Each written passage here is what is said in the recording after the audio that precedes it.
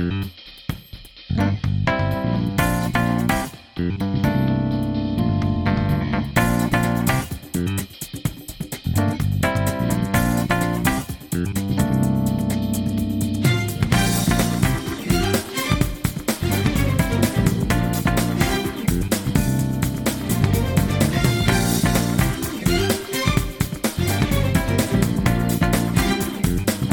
and welcome to episode 168 of Some Like It Scott.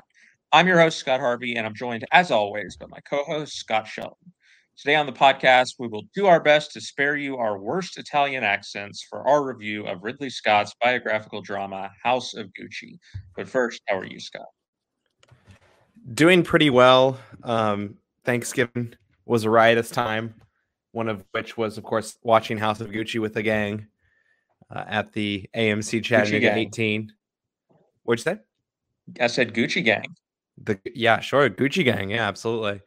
That was a time. That was certainly a time, wild as it was to follow the Gucci family along that journey. Made my way back up to New York, and we both haven't been feeling super great since getting back, although you more so than I, certainly.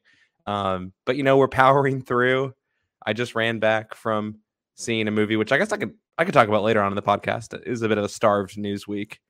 But yeah, it's crazy times, and tis the season of exposing ourselves to more and more people, and the fact that we've been mostly, I won't say sheltering in place, but not interacting as much with other people over the last year and a half. I think is probably coming back around to kick our immune systems in the butt, even in a non-COVID way.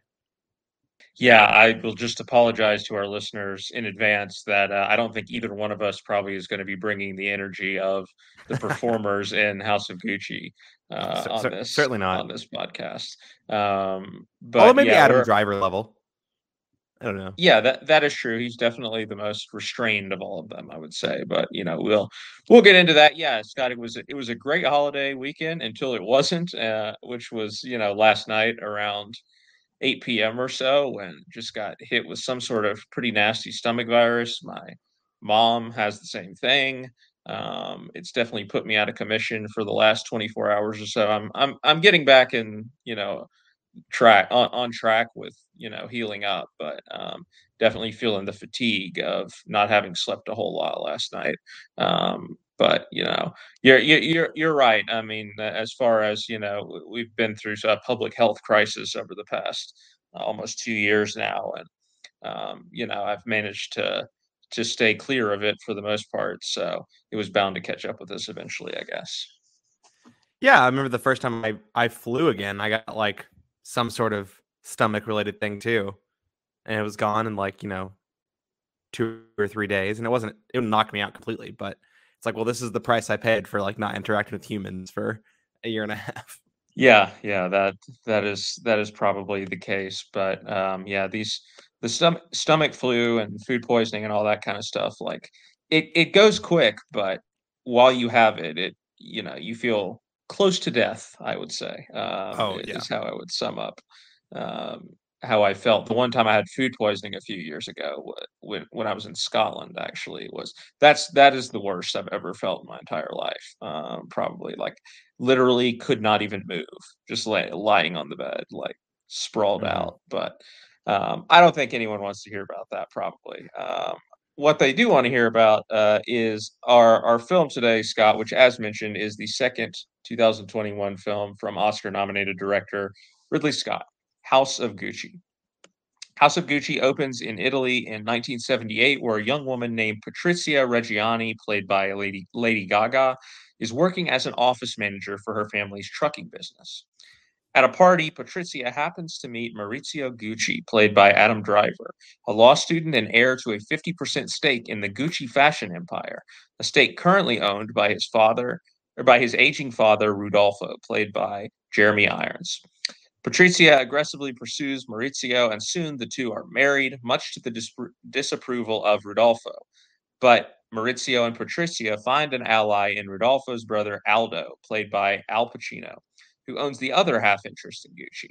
And when Rodolfo dies, Aldo and Maurizio, with more than a little help from Patrizia, set their sights on world domination with the Gucci name. But this is only the beginning of Scott's 160-minute epic of greed, power, and even murder. And when the dust settles, no one with the Gucci name will remain untouched. Scott, does Ridley Scott make it 2 for 2 this year with a film that earns its length and Oscar buzz, or is House of Gucci a bloated misfire that leans too heavily on its campy side to leave an impact? I think a little bit in the middle for me, to be honest. I think it's a very watchable movie, and it certainly has plenty of camp to entertain, as well as the sort of, I don't know, epic arc, you might say, that might come that you kind of expect at some point almost with the Ridley Scott film. Like, I mean, I know he's made non-epics films before, but it just feels like he has this epic bend to everything that he does. Certainly this year, it's not to also have The Last Duel in mind, which I think we talked about less than 2 months ago on the podcast. I don't think this quite is as good as that personally.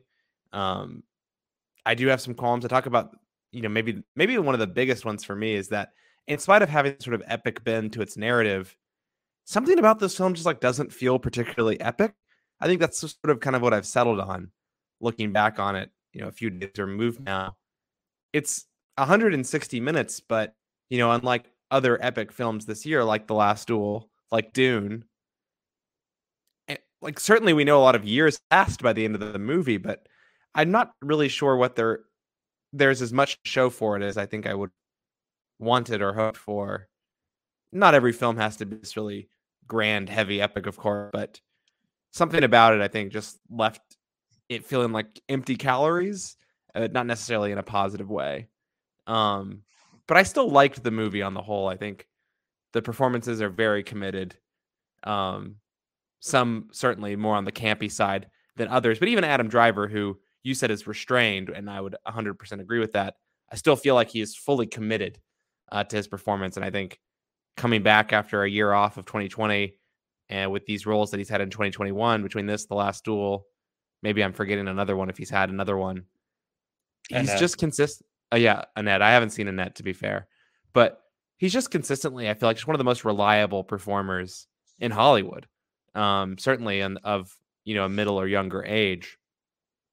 And it's just really remarkable, I think, what he's capable of. And unfortunately, he's like plastered on a wall next to a bunch of these just like incredibly over the top performances, which, we'll talk about how much our mileage might vary on some of those, but it is an interesting juxtaposition. I think one that works actually for a good bit of the time, although I think maybe it loses its way a little bit towards the end, which again, I think goes back to sort of maybe the central issue I had around it sort of not feeling like it had done enough at the end of its runtime.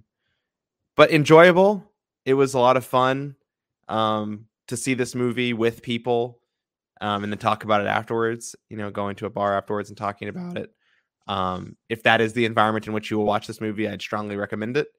If you're venturing out to see this movie by yourself, 160 minutes, just know what you're getting yourself into. I think it's a long film. It won't be the first long movie we talk about this year or the last one, but it is a long movie. And I was feeling its runtime, I think, by the end.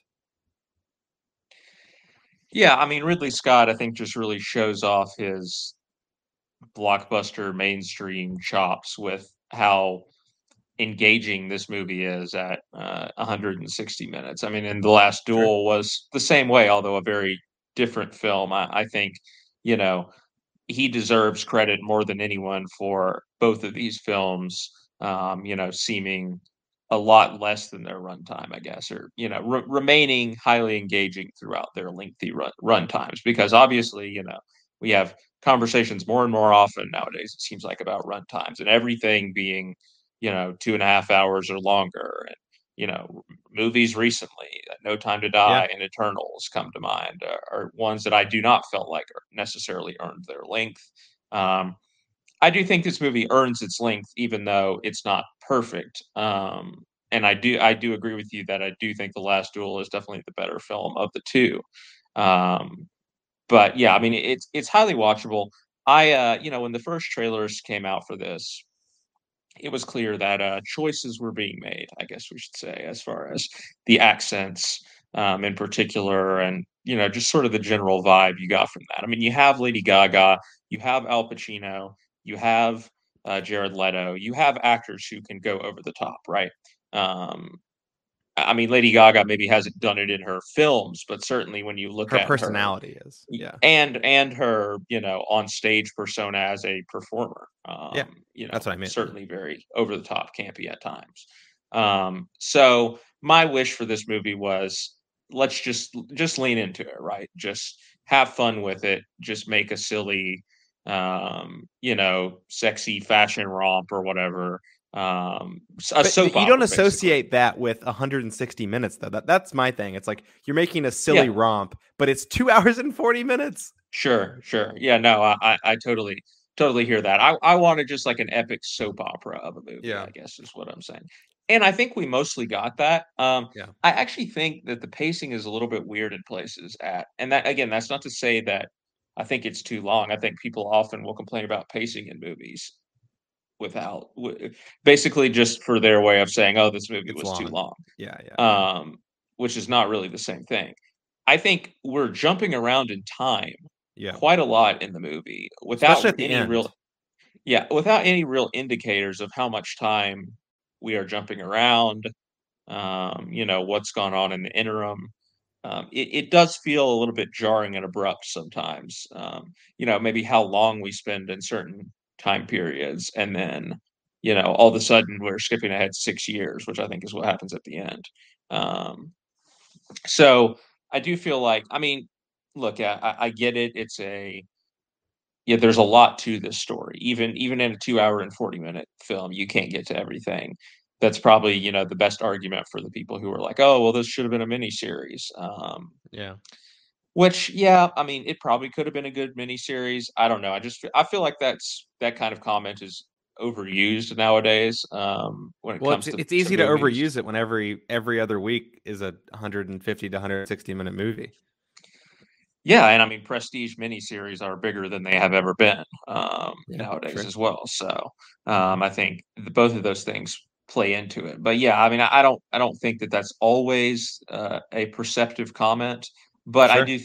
I definitely do see how this story could lend itself well to a miniseries. I mean, Ryan Murphy did something very similar recently with the assassination of Gianni Versace, another sort of tale about a fashion empire that involves murder and was kind of this big epic crime story as well. So It's crazy that that that's like 4 or 5 years ago now. yeah. Yeah, because there's now a whole nother season of American Crime Story that has just come out in the last year. But Yeah. um Yeah. but yeah, no, so I mean, I definitely enjoyed the movie quite a bit. Just as an entertainment, I don't know that it has a ton to say, but again, I don't know that I was really looking for it to say that much. I wanted it to be an entertaining spectacle, and I think it delivers on that. I think the performances are all mostly good and pitched at the right level. Like I said, from what I wanted from this movie, like if you're going to do those accents, just go over the top with it. It's Except fine. for the couple scenes where they forgot about their accents. Whoops. Yes, that it does happen. It definitely does happen. And as people have pointed out, Lady Gaga's accent is almost more Russian than it is Italian. Yes. I was Um, thinking that too when I was watching. It's just but it, this is to this point, and we can drop the accent part after this. mhm. I find it very, and this speaks to your point, and this isn't like a judgment on the film, frankly. It's just like it's so weird to have The Last Duel like a month and a half before this, which is set in France with French people, no accents whatsoever.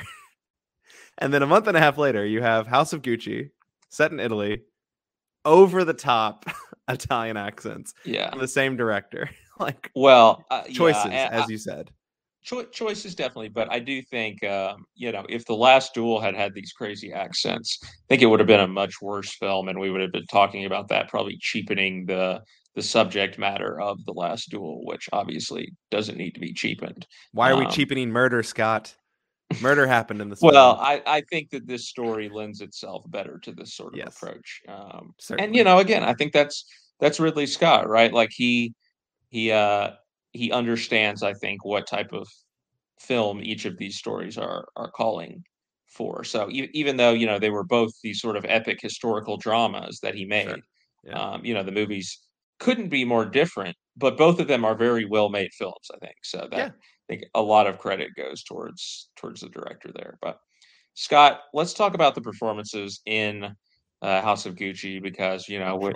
the cast has quite a lot of hardware to its name.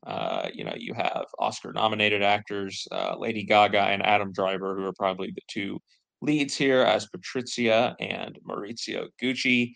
What do you think about their performances? Look, I sort of gave my spiel already about Adam Driver, so I don't want to be too repetitive, but I think he's really solid. It and again, he's being sort of juxtaposed against these more campy feel of performances.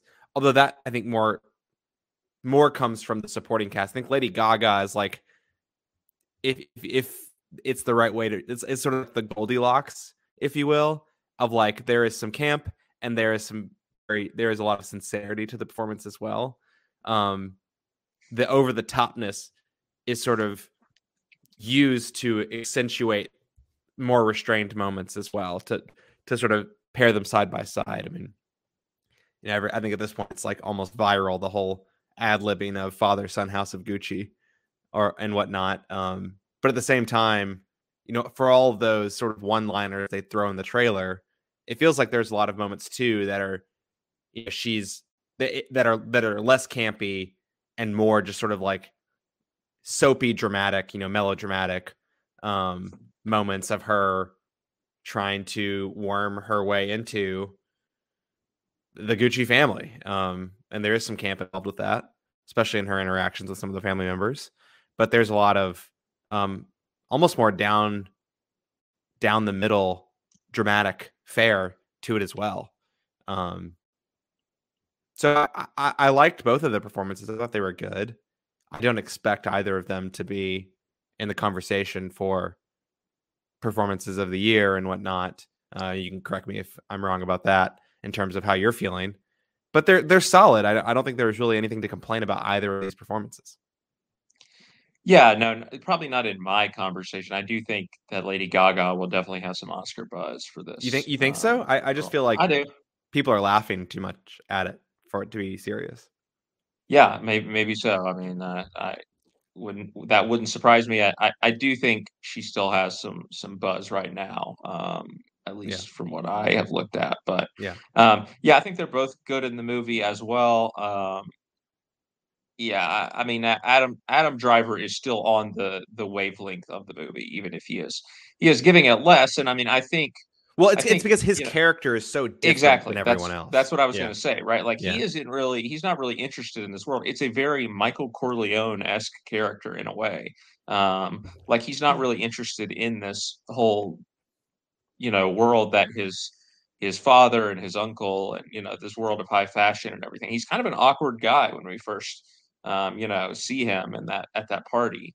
very He doesn't much. really he can't quite believe that any woman would really take an interest in him, it seems like.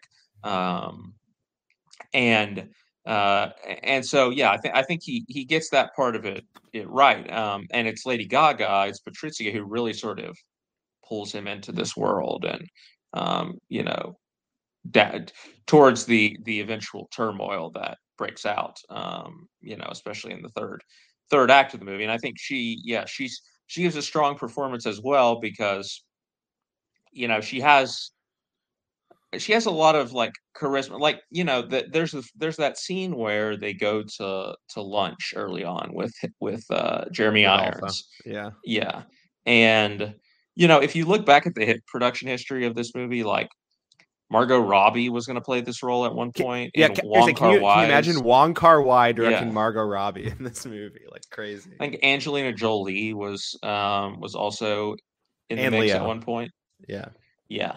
But as far as this character goes, like I think they probably got it right, because yeah, I don't think I think Lady Gaga is believable as I work in my parents' trucking business or whatever. Whereas if you saw Margot Robbie or Angelina Jolie walk in there, Yeah, okay. Maybe they say she works for her parents' trucking business. But if I'm Jeremy Irons, I'm still going to be looking at Angelina Jolie and Margot Robbie and be like, all right, well, this presents a good image, right? So, I mean, that's not to say anything about Lady Gaga, but I think I do She's find able to her more. disappear into the role better, probably, Yes, is she what you're doesn't. saying. She doesn't necessarily have that like full on movie star, like completely glamorous, glossed over look. Where I don't, I feel like she would struggle to portray like this real middle class person. I think they probably ultimately got the right person for the role, but she still has that charisma, right? Whatever she has not really had in life that um, Maurizio has had, obviously, with his wealth and family and everything. She knows what she wants. She knows that she wants that, and she knows how to go about getting it. And she has a strong personality, which maintains, which is is consistent, stays consistent, remains consistent over the course of the movie.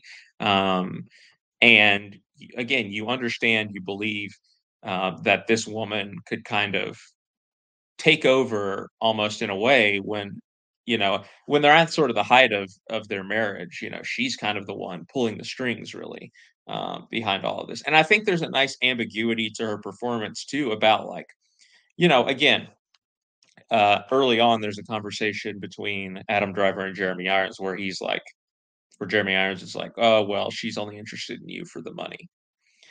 And I don't think we really know, what was her ultimate, does she actually have feelings for him from the beginning? Or, does she hear that Gucci name and think, here we go, this is my chance to like get into this world that I want to be a part of. You think it was ambiguous? I thought it was pretty clearly on one side. Well, yeah, if I had to choose, I think I would probably say the latter, right? That she hears that name, right? Like it seems like that's a trigger when she's at that party. She hears that name Gucci, and all of a sudden it's like, oh, hey, I mean, she's very Yeah. aggressively seeking him out and everything. Yeah, and she comes on to him Um, pretty strong, like even after, like following him to the yeah, library or whatever.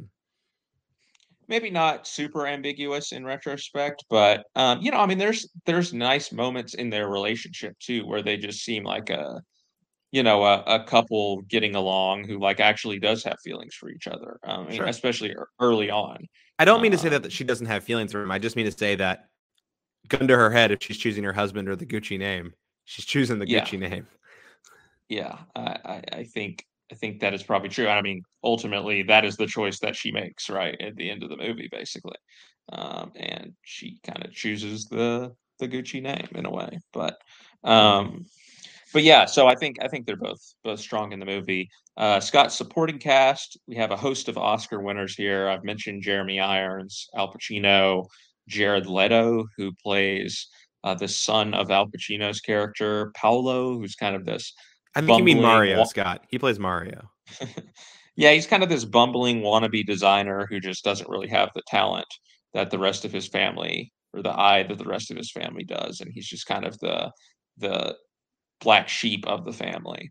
But of course, he still holds this interest by virtue of being the son of Aldo, and so he does play an important role in the plot and all the business machinations that eventually go on with the ownership of Gucci. Um, those are probably the main performances. Jack Houston shows up. Camille Selma Hayek. Cotton, Salma Hayek. Yep, Salma Hayek plays like this sort of TV like mystic type person who That's probably the you know nicest way you could have put that, to be honest.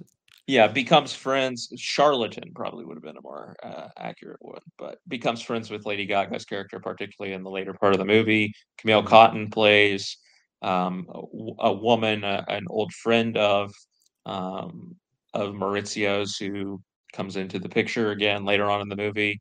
Who do you want to highlight here, Scott? So, yeah, I guess for me, it's got to be the elder statesman of the family. I think it's Al Pacino and Jeremy Irons. Jeremy Irons' role is probably smaller, just in the film, much less of the time, just by the nature of the life of Rodolfo.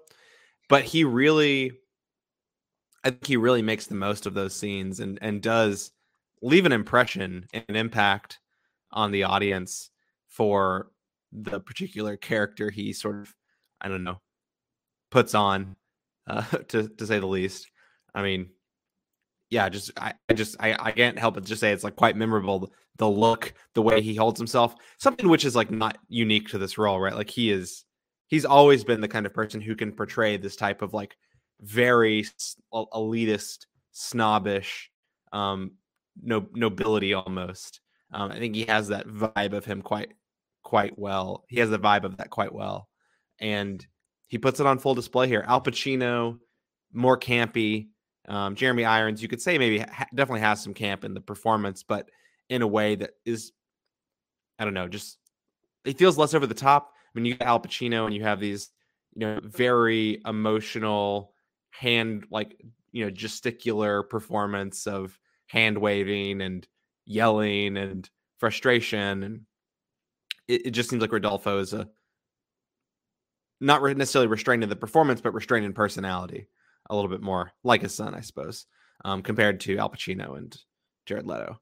But yeah, I liked Al Pacino as well, especially if you're going to compare him and Jared Leto. I just think that, I don't know, he's less of a. I just found Jared Leto to be a little bit of a distraction in the movie a lot of the time. And Al Pacino felt like he more nailed the vibe of the movie, but also fit the movie. Whereas Jared Leto felt like he nailed the vibe of the movie, but then like took it too far and distracted from the point of a lot of what was going on around him in many cases. But yeah, I think those were the two performances I would shout out. Yeah, I mean, Jared Leto's performance will be very divisive. It has already been divisive just because he does dial it up to 11. I feel like he dials it up to 11 in a lot of movies, though, and in a lot of movies where that is not the level that the rest of the movie is on. So I frankly didn't mind the performance, especially with this character being who he is, right? Like he is this sort of black sheep. He's kind of the person who the rest of the family is kind of embarrassed of. Um, so I don't mind him, going on these fully committed rants of I want to soar like the pigeons, and just the he leans into the accent, more than anyone. He plays around with his voice a lot, goes into a high register a lot of times. He really does go full on like stereotypical He goes full Italian here. bore. Yeah.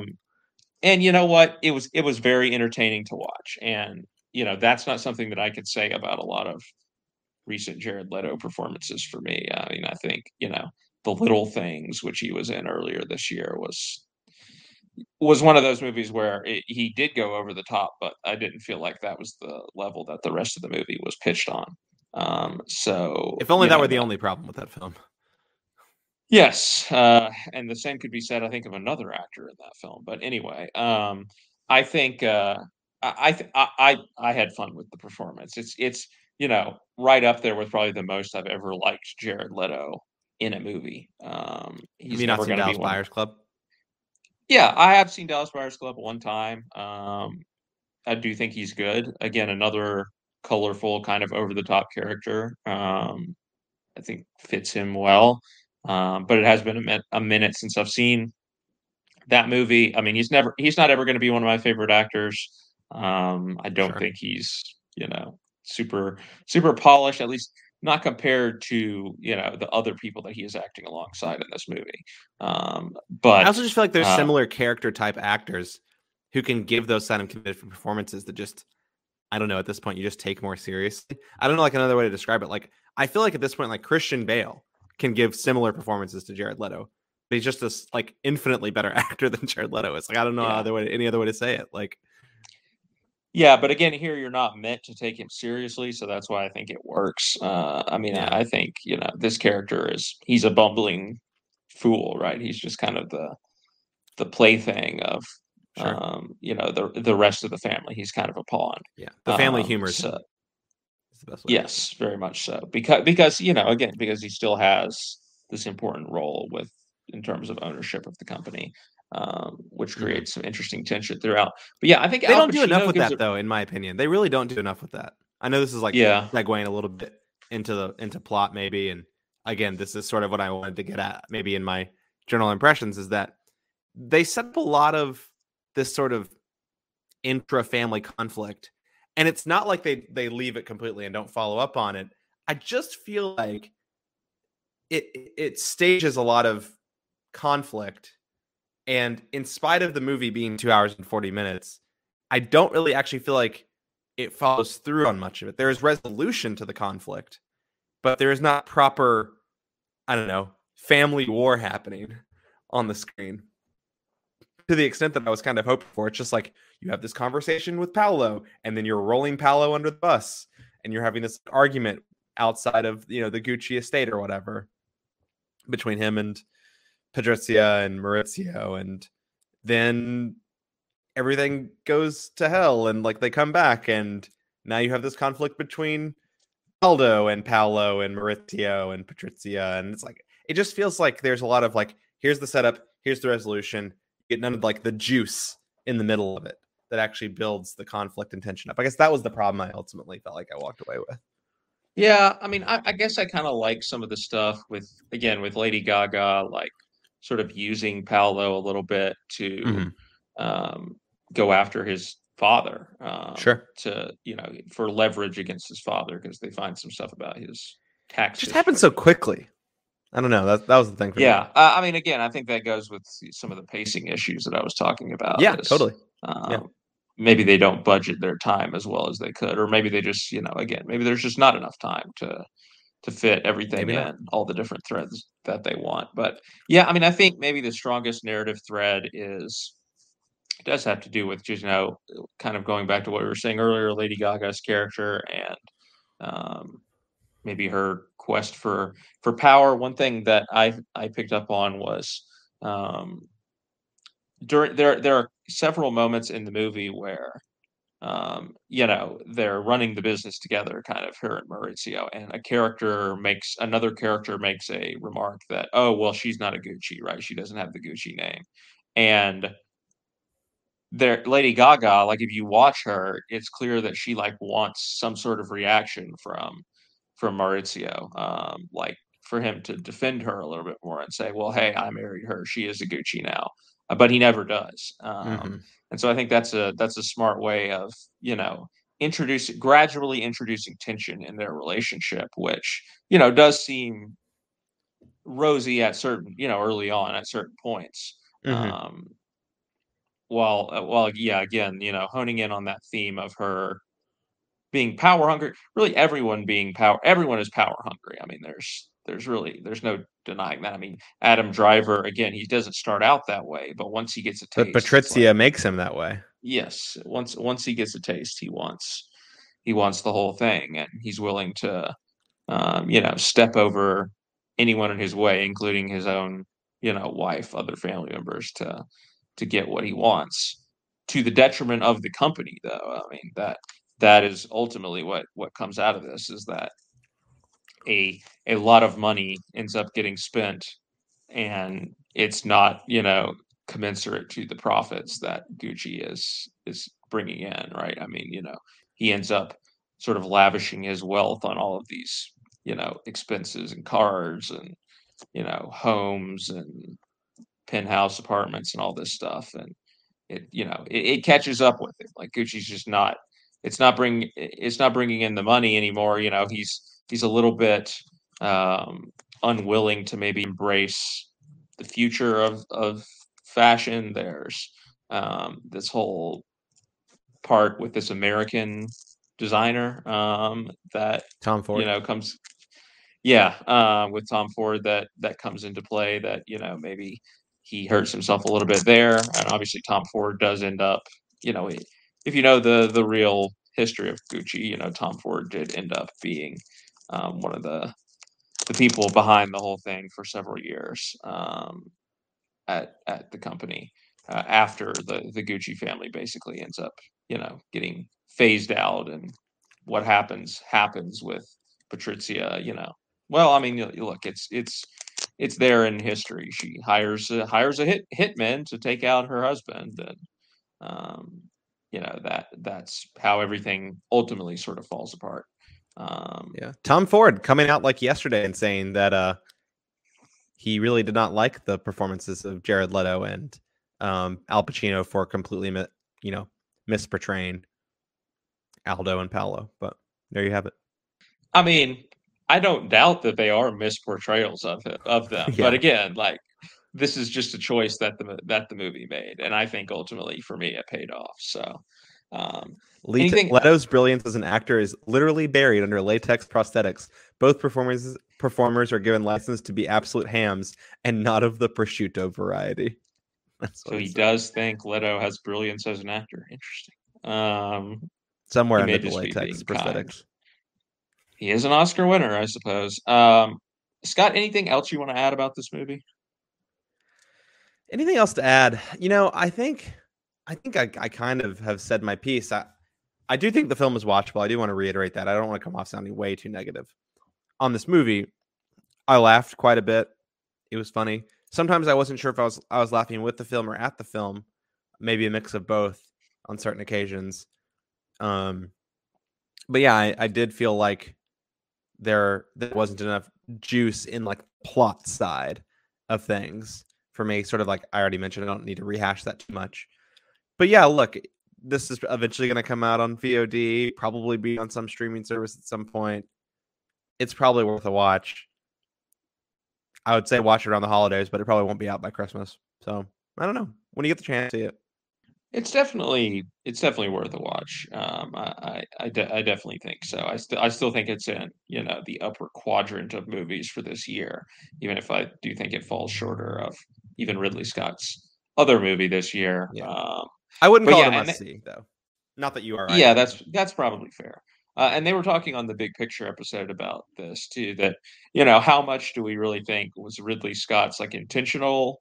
Uh, how much intent do we think he put into the Yeah. level of the performances, or did he just kind of say, do your thing, like turn on the camera and say do your thing, and the performances that he got were the performances that he got, and he just kind of rolled with that. I think there was some of that. I mean, because we know that. I mean, Lady Gaga has said she ad libbed her, Yeah. again, almost viral House of Gucci line. So I'm sure other parts of it were ad libbed as well. I have no doubt. And I think a part of that is letting these people define their characters. Yeah, well, whatever the case, I think it turned out fine. It worked out because I think everyone again was pretty much on the same level. Sure. Jared Leto maybe leaning into it a little bit far, but in the right direction, in my opinion, leaning far in the right direction. I would With agree with in the his right direction, but I would certainly say it goes too far. But yeah, the fair right enough. direction. All right, Scott, what's your favorite scene or moment from House of Gucci? Oh man. We haven't talked about Camille Cotin at all. And I just want to give a shout out to that because this whole like weird love triangle, it's just what a bizarre 2021 for Camille Cotin, Adam Driver, and Matt Damon to be in this like weird meta love triangle of films. None of which turned out particularly well for Adam Driver. And I was wondering, he's dead in all scenarios, so that's a tough one for him. But here we are. Favorite scene. I guess that was the last thing I wanted to say about the movie. Now that I actually had time to think about it. My favorite scene or moment. Gosh, I do like some of those earlier scenes. I think, almost even between Maurizio and Patrizia. I think that they do have a really, I mean, chemistry almost isn't the right word for it, although I do think they have good chemistry, but they have like a good dynamic, a good way to play off each other, Lady Gaga and Adam Driver. And I think some of these scenes earlier on, there's one, I don't know if it's necessarily my favorite, but there's one in the kitchen, number one, Aldo calls, them when they're newly married or whatever for the first time. And Lady Gaga's like so excited, right? Like she wants to be in this family. Like she kind of married him because he wanted to be a Gucci. And so she's like being like, yeah, we'll come to your birthday party. And Adam Driver's like, no, please not. And then gets on the phone and she's like basically forcing him into it. I think it just speaks to the strength of the two performances, which aren't out of place with the rest of the performance in the movie, but again, are the characters that I think you can most sort of like latch onto and relate to as human beings. Yeah, I'm struggling to think. I mean, the one person I didn't talk really about that I did really enjoy his performance was Al Pacino. Like I do think he gives a strong performance, and yes, it is over the top, but it's not leaning into all the Al Pacino like over the top tropes that he is known for bringing. Um, so I liked a lot of the early to middle section where he is more heavily involved, where he's kind of playing the good guy, right? And we end up in this sort of um, yeah, that I'll highlight that scene, I guess, where Jared Leto basically, they've teamed up. Patricia and Mauricio have teamed up with Al Pacino's character with Aldo. So Jared Leto kind of tries to like pull the double cross and go to Rodolfo, to Jeremy Irons' character, and say, "Hey, they took your son, so now you're going to take his." Yeah. And it just goes terribly for him. He's presenting the designs, and Jeremy Irons is kind of leading him along, and eventually just rips the rug out from under his feet, and says, "No, actually, I think you're as big of an idiot as your father does." And yeah, it's it's a fun scene. Jeremy Irons gets to lay down the law, and Jared Leto gets to do some of his best sort of over the top acting, ending with him peeing on. What was it? It was it's like a table, like a table scarf. Yeah. It's a scarf, yeah. That Jeremy Irons took a lot of pleasure in. So a nice scene that I think sort of encapsulates the soapy vibe of the movie.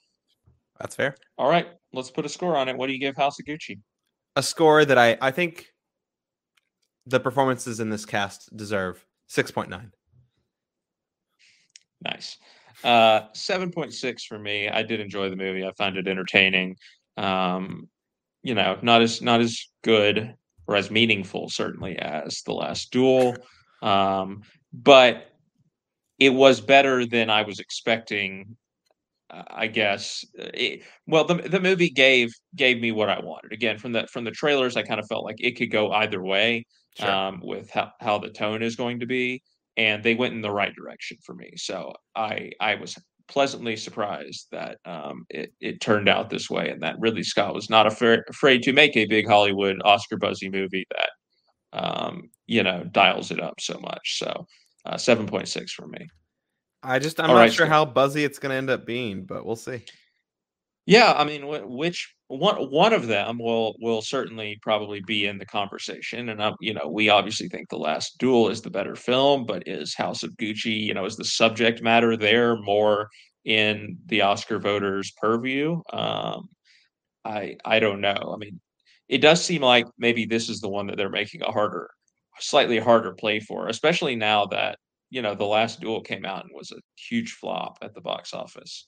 This is a pretty big flop too, but I was going to say I don't really know what the numbers were for 20 million for the 5-day weekend, and Canto more than doubled it. Yeah.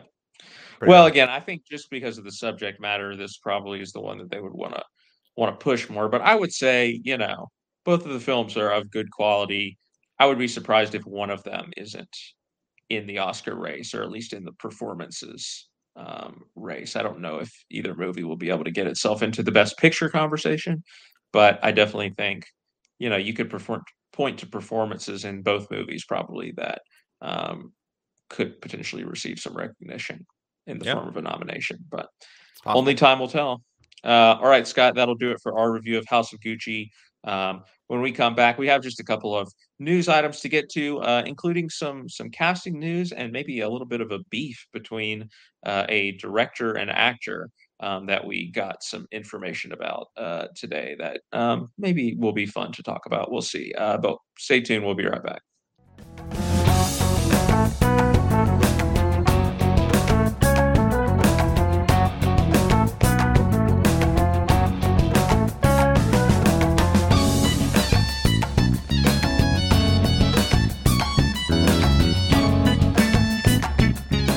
Welcome back to this episode of Some Like It Scott. Scott, just a couple of news items to hit before we conclude for today. And you wanted to shout out this story that came out today that was kind of taking over film Twitter a little bit. There was some conversation going on about it.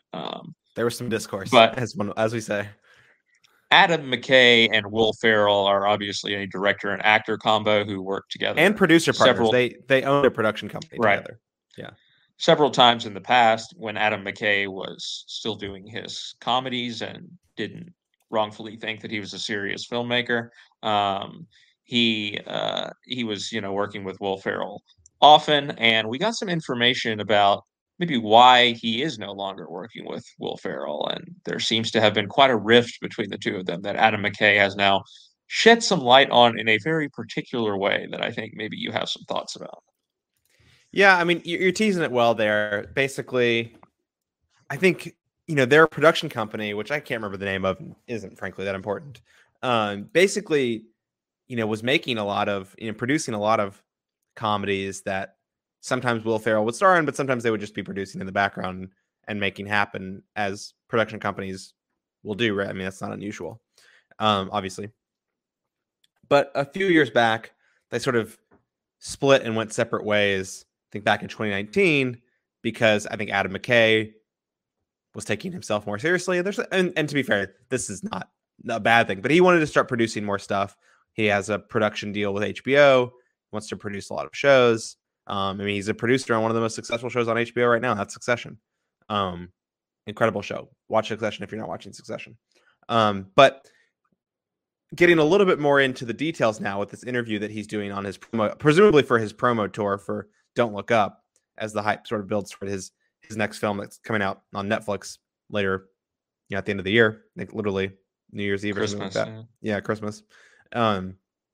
He shed a little bit more light on why he and Will Ferrell, who had a prolific, comedy partnership in the mid to late noughts in the early 2000s. And part of that was that, again, Adam McKay's ambitions were a little bit different. He wanted to produce more stuff. Will Ferrell, I think he wanted to be a little bit more of a hands-on producer rather than like an executive higher level producer, like Adam McKay wanted to be while he was producing more stuff.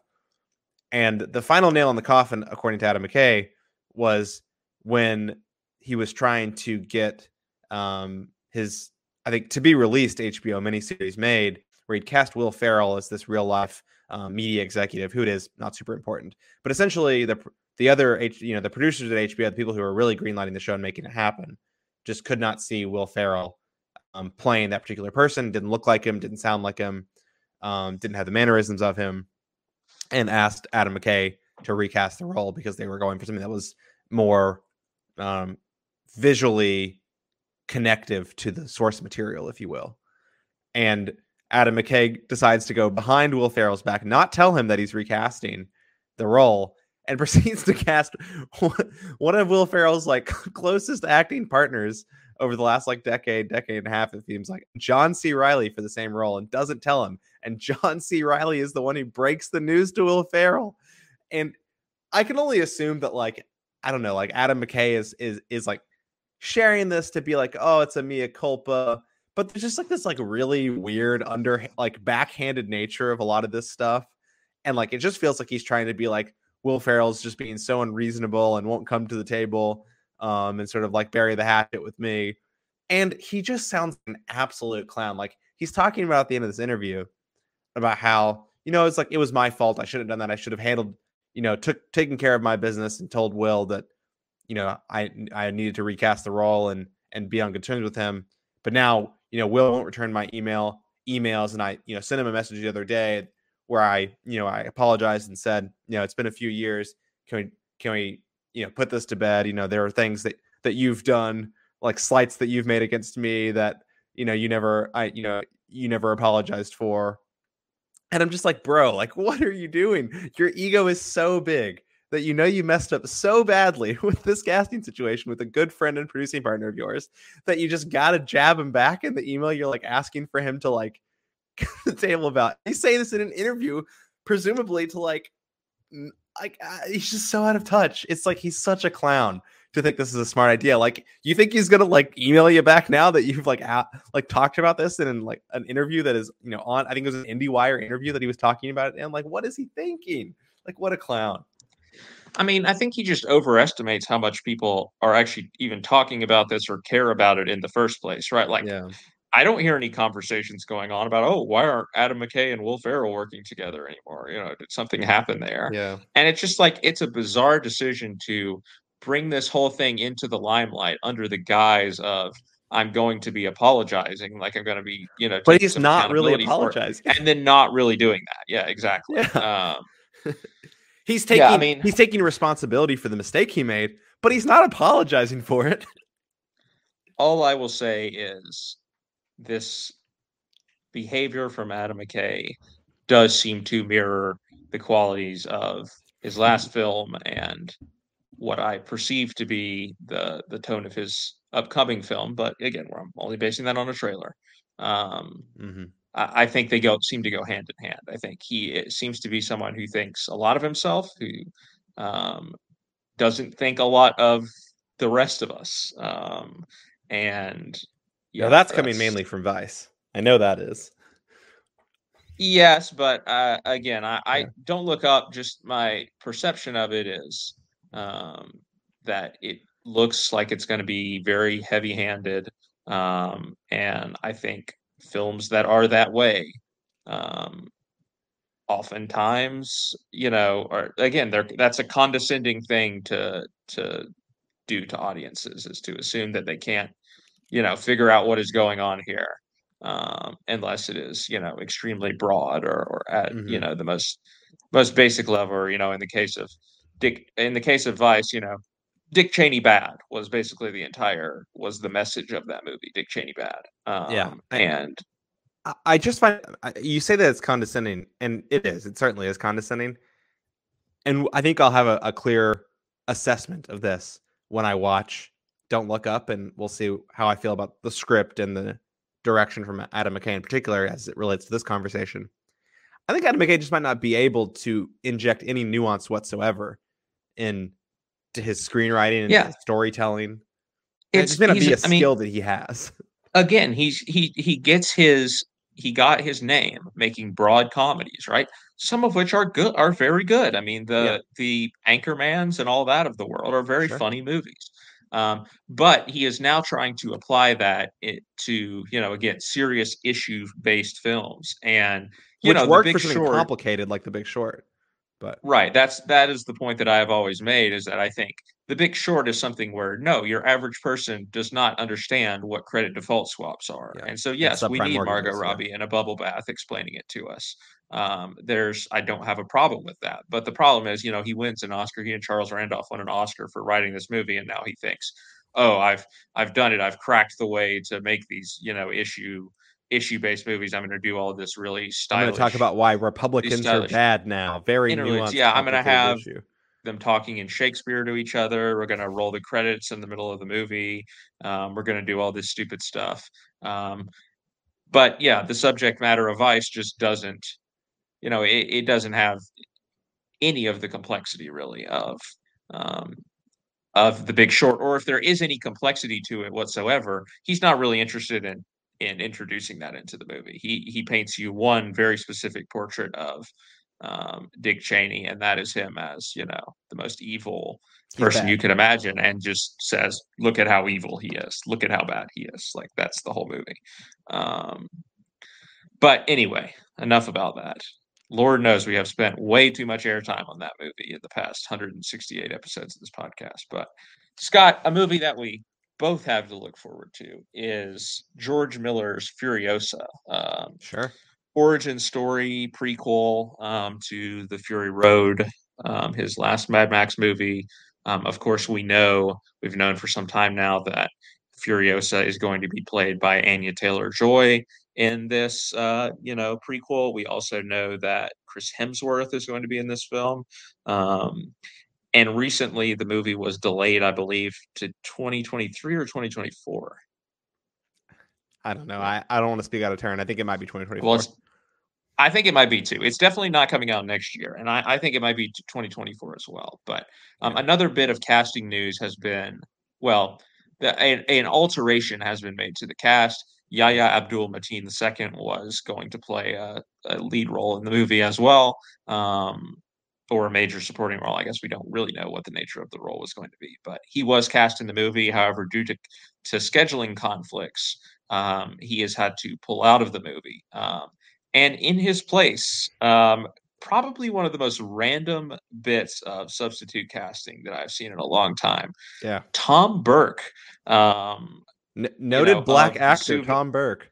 yeah, of the Souvenir and Mank fame, I guess. Most recently, he was Orson Welles in Mank. Prior to that, he got a lot of buzz for his performance in the Souvenir Part One. I don't know if he's in the Souvenir Part Two or not, but I don't think he is. Joanna Hogg's two films, the second one having come out this year. But yeah, definitely not as well known as Yahya Abdul Mateen II is starting to become. And yeah, just a lot of weird aspects to the this being the substitute person that they chose. Obviously, the racial thing, being part of that, but who knows how much that was crucial to the identity of this character. I mean, we don't even really know what the character is or is going to be. I don't think. Um, but just something I wanted to highlight because again, it is a movie that we have already been talking about quite a bit, which we will continue to be talking about, I'm sure, over the next 2 years before it actually comes out. Who knows if we'll still be doing the podcast when the movie finally releases? Yeah, who knows? But Tom Burke is going to be in the movie now. Again, yeah, I think I've only seen him in Mank. I can't think of anything else that I've really seen him in. I thought he was fine in Mank. He didn't have a ton to do as Orson Welles. As I've said, I will always prefer Christian McKay as Orson Welles and Me and Orson Welles, that very underrated film.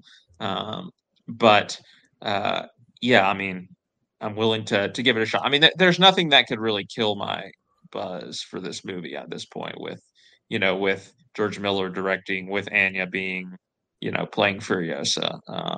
Ansel Elgort is cast. Honestly, it wouldn't surprise me. He does seem to be the actor who, like of late, like something like West Side Story or The Goldfinch, which otherwise I'm like, yes, let's go. I'm super on board with the whole idea of this. Again, The Goldfinch was one of my favorite books, and then all of a sudden it's Ansel Elgort, and I'm like, well, crap. But I don't even think that would. No, I wouldn't. That would mess things up at this point.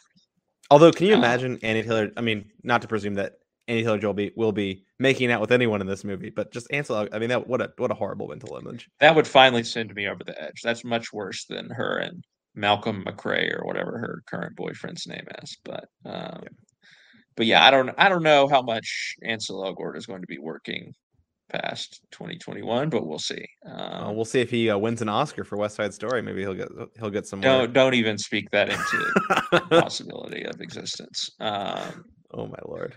All right, Scott. I think that'll just about do it for this episode of the podcast. Before we go, do you want to give a minute or two to the film that you saw tonight? Just maybe a quick review.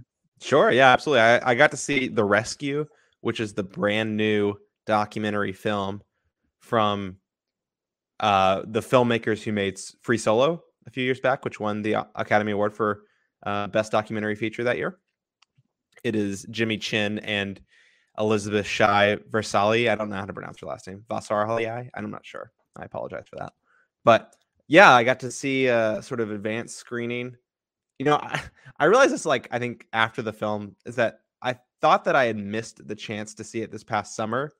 But when it was in one theater here in New York for 1 week, that was a different film called The Rescue, which is a Chinese film, which I discovered after that film. So I'm really glad that I did not end up going to see that movie because I've been very confused when the film started. I probably would have walked out, which is, I don't know, tough luck. But I did get to see this film. The way that I realized this, guys, they said they finished the film in September. And I was like, well, then I could not have missed it over the summer if they finished it 2 months ago. So yeah, that's how I came about that little nugget of information. But yeah, really remarkable documentary. one thing that struck me, I think almost immediately at the film, it's so different than any of the other features that they've done. I mean, they've only done two other documentaries together. Free Solo being obviously their most famous, but they did another climbing related documentary movie, which is what Jimmy Chin. I mean, he grew up and he sort of became famous for this extreme sports climbing himself, and then making documentaries out of that, and then partnered up with his now real life partner and wife, filmmaking partner as well.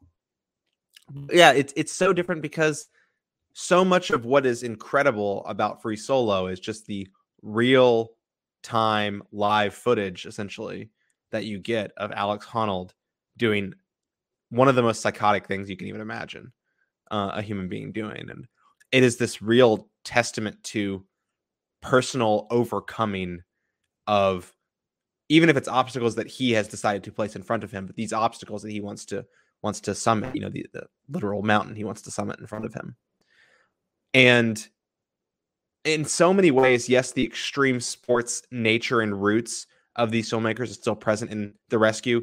It is, if you really boil it down to its nuts and bolts, a huge part of it is that it's a film about cave diving. So you still have the extreme sports element, but the makeup of the film besides that is so different because they don't have any any real primary footage they shot themselves.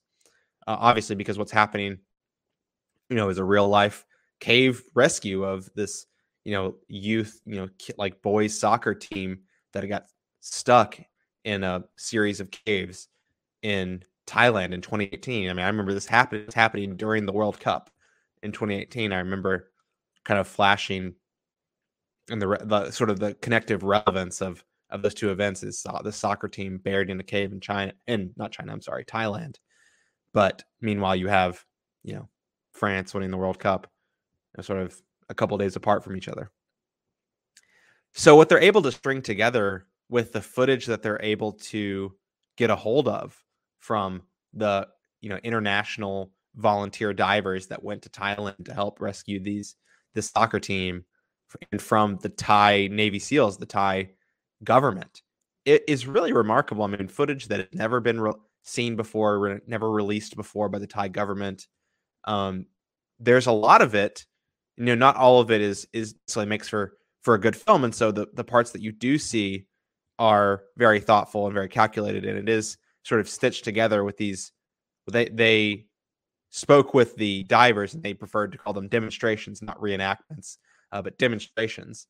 And I just found it to be really powerful in a way that Free Solo, what it couldn't and wasn't able to capture, because I think as overwhelming as Free Solo can be in its sort of just, awesomeness and in the true sense of just like being awed by what you're watching, this has real stakes beyond just the individual, right? Like, this is 13 kids trapped in a cave for 16 to 18 days, because it took several days for them to be retrieved out of the cave once the rescue actually started.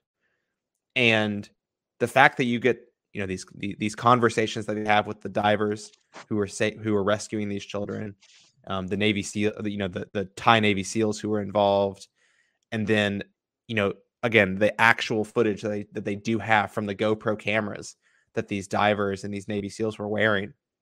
It's really just emotionally overwhelming to understand the sacrifices that people were making, and sort of like the ethical questions that they had to ask themselves. Like, is it worth risking these hundreds of people's lives going into these caves, right? Like, yes, the handful of divers, but also the literal hundreds of people who were in the cave systems helping them retrieve the kids. I mean, their lives were also at risk during this operation, and weighing like what those 13 lives in the caves were worth in terms of additional risk to retrieve those people. And I think it's not a question that I think it dives into maybe enough, but it dives into it and it presents it in a way that's still, I think, emotionally resonant. I almost would have liked for them to go even deeper into that side of things. But yeah, really emotionally overwhelming. This year, I've kind of been, I don't think I've cried in too many movies this year. And I'm not an easy crier. I won't say that I easily cry in movies, but it's not too hard to get me emotional. But I haven't really been super emotional a lot of films this year. I think maybe just normal people took it out of me too much last year, probably. But this one got me. This one got me several times. And I think it's just asking a lot of really, questions that are there's not necessarily a right answer to, but this was the questions that these people faced, and these were the answers they came up with and what they did. In the Q&A afterwards, they were talking about how the media coverage of the real life event in 2018 didn't really do the whole affair justice, just because of how private the nature of the rescue itself is. It's in a cave. You can't have news coverage from above of this cave rescue and whatnot, compared to the grueling circumstances and the real difficulty of what was happening. And the funny thing is that I'm not sure that the documentary does it either, which is a crazy thing to say. I mean, again, they are shedding a lot more light on it. It is they through words, at the very least, they make it very clear how difficult things were. And in the moments where you get this real footage, I think it's quite emotional. But then when you just sort of sitting in the theater afterwards, as the Q&A was about to start, and just thinking about, like, man, these demonstrations, they don't convey how difficult the diving was. Like, this is calm water, clear camera footage. I mean, these guys, when they're talking about the movie, it is pitch black. They can't see in front of them. The current, this like riptide current from the monsoon that was happening that caused the whole cave to flood to begin with, is pushing against them, and they're having to dive deeper, like literally kilometers into this cave system to get people out. And then they're dragging them out of the cave, diving, diving and dragging them out. It's unfathomable, I think, to really understand how difficult that was. And the attempt to sort of uncover that, I think, is worthy, even if it's not perfect. And a really powerful film.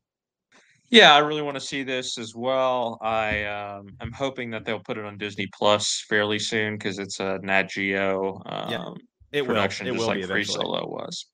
So that'll probably be my best chance to see it when it does come out on there. But yeah, I'm also a fan of Free Solo. I was very impressed with that movie, not just in its portrayal of the actual El Cap climb, but also the way that it looked at Alex Honnold's interpersonal life and contrasting that with this incredible death-defying thing he wants to do. It does a little bit of that. Like, it starts to do that in the rescue. It doesn't follow through with it completely. I would have liked them to have gotten more into that, like the psychology, which is kind of what you're talking about, I think, of these people who are diving into caves where a normal human being would be very afraid for their lives, kind of like you should be when you're free solo climbing El Capitan. But it sort of does that in the first act, and it doesn't. And instead of revisiting that and following up on it, I think it sort of asks these like big moral, ethical questions, which I liked in its own right as well. Sure, yeah, and I have another friend who's also really high on this movie as well, so want to check it out as soon as I can. Again, don't know when that will be, but I definitely intend to when I can. It feels like the kind of film, maybe not immediately, but like Aperture would have. This is almost certainly being nominated for best documentary. They had Free Solo back in the day for sure, but I'll have to keep my eyes peeled for that for sure. Like, I do agree with you that it does seem like a movie that they would have. But all right, Scott, where can our listeners find you on social media? At shelton2013 on Letterboxd. And I am at Scarviden on Letterboxd and Twitter as well. If you've enjoyed this episode and you'd like to support us, don't forget about our Patreon page at patreon.com/mediaplugpods. Even if you can't support us over there, though, don't forget to rate, review, subscribe, do all of the things that you do on your preferred podcast app. And we hope you will be back for our next episode of the podcast, on which we will be reviewing one of the Best Picture frontrunners for 2021, Jane Campion's The Power of the Dog. But until then, for Scott Shelton, I'm Scott Harvey. We'll see you down the road.